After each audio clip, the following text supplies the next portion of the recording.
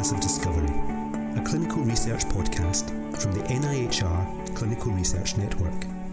My name is Allan, and it's a pleasure to have you with us. I'm joined today by Dr. Jonathan Sheffield, who is the Chief Executive Officer for the NIHR Clinical Research Network. Dr. Sheffield trained in medicine, and after a career as a histopathologist, he became Medical Director of the Yeovil District Hospital and then University Hospitals Bristol. Through his different roles, he has maintained his passion for clinical research. And in 2009, he was awarded an OBE for services to the NHS. Dr. Sheffield, thank you for speaking to us today on this podcast. It's an absolute pleasure. Thank you for inviting me. In your role in the NIHR, you have a range of responsibilities, but I would like to focus today on one of your main interests, that of the evolving area of stratified medicine. Indeed, in 2016, you chaired a workshop exploring the NIHR Clinical Research Network's support for precision/stratified medicine studies. Now, these terms, stratified medicine, personalised medicine, even precision medicine, they're cropping up more and more. So could I begin by asking you to explain these terms to our listeners? Do they all mean the same thing? I think it's really interesting. So being a pathologist, you're really good at sort of definitions usually. And what surprised me is how lazy we are with these terms. And so people do use them interchangeably. But to me, they mean something quite separate. So each one means something quite separate. So the issue we've got is that the science that we have available to us, all the omics, not just genomics, but proteomics, metabolomics, all these things are allowing us to stratify disease, to define disease. So not dissimilar to what happened with the discovery of microbes 150 years ago. We suddenly realised that consumption became a disease that was microbe. We managed to define it even further. That's what's happening with a whole range of diseases now. So I would say stratified medicine is about stratifying the disease. What that allows us to do is then to precisely target the mechanism that's causing disease. So precision medicine is the application of appropriate products, treatments that are targeted for that stratified area of disease. Now, where I think personalised medicine is different is people use that term interchangeably, but if you ask patients what they think personalised medicine is, it's something completely different. Personalised medicine to them is having the right treatment in the right place at the right time that's convenient to them. And that's why I think we have to be really quite clear about the definitions. I sometimes use the analogy of Formula One motor racing. So I play this video and it basically shows how Formula One changed tyres in the 1950s. And when you see the video, it's a very slow, cumbersome process. And they say how speedy it is, but it takes about 2.5 minutes. And then they come back to 3 years ago and the Melbourne Grand Prix, and the car comes in, and you've gone from having these people shambling around changing the wheels to having a team of 22 mechanics all ready for action. The car comes in, and less than 2 seconds later the car's been refueled, tyres changed, and the car's gone out. And that to me is a precision treatment to changing wheels. But in actual fact, if I want my tyres changed, I don't want to go to a Grand Prix track and have that. I actually want to use e-tyres where I get the best price and the best treatment for my tyres at a time that's convenient to me. So e-tyres will come to your house and will change the tyres on your car in your drive so that you don't have the inconvenience of it. So I think that they are quite different. And if you look at the strategy that's been written for personalised medicine by the National Health Service, it's much more focused on the patient experience of how their care is delivered than when people are talking about precision medicine, which is completely different. All healthcare really has to be as evidence-based as possible. I think that's the world we very much accept we're now living in. And that means we need robust evidence, a robust evidence base for such a stratified approach. Traditional research studies are, of course, not without their challenges, as we all know.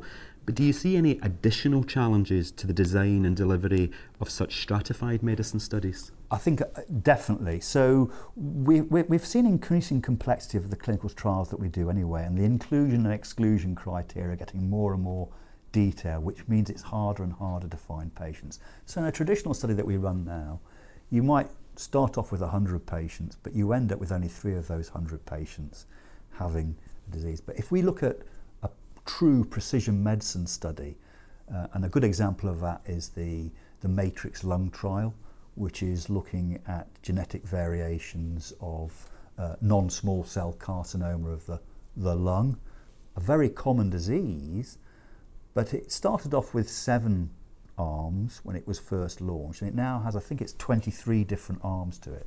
And so some of the mutations you're looking at in that particular cancer are 1% of the population of patients with that particular cancer. Now, our traditional method for doing that type of research was you'd open up in a big centre and the patients would come through, and because you were treating them a much broader band of patients, that you'd recruit those patients in reasonable numbers in individual centres. For something like a precision medicine study where you're looking for a 1% mutation, you're going to have to take the whole population. So the patients aren't going to conveniently turn up at the Royal Marsden Hospital. They're going to be in Barrow-in-Furness, Truro, across the country. So we have to find ways of actually finding those patients and then explain to them the opportunity of research that they could be involved in. So I think the way that we deliver research is going to change quite dramatically, put that in place. Now that's the example in cancer, but what's happening in cancer is happening across the board. If we look at inflammatory diseases, rheumatoid arthritis, we're going to have increasing stratification. So we have to think really quite differently about the model of the way that we work research.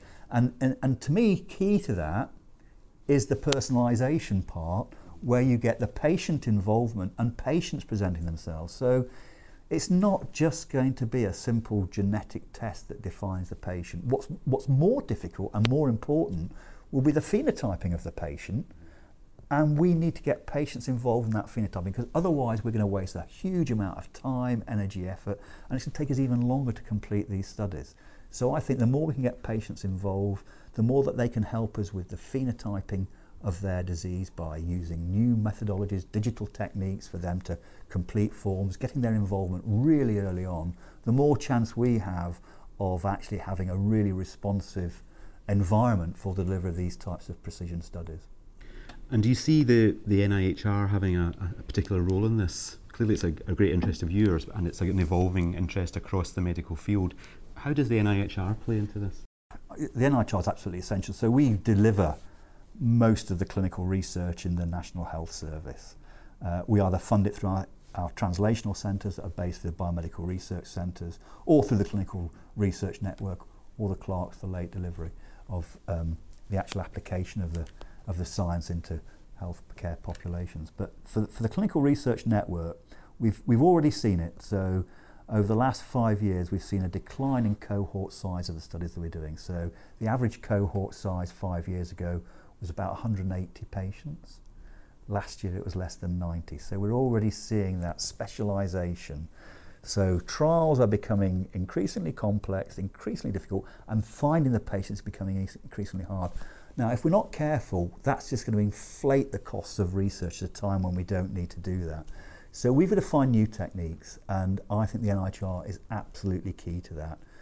NIHR is key to it, but patients are probably even more key. Getting their involvement and their engagement early on is really important. And if I could just end with that, you've alluded a number of times in our discussion to the idea of involving the patient, speaking to them, and the idea of personalised medicine does very much seem to have come right down to that, doesn't it? I mean, quite often we think of things like, how should you say, high-tech tests, genetic profiling, genomic studies, whatever.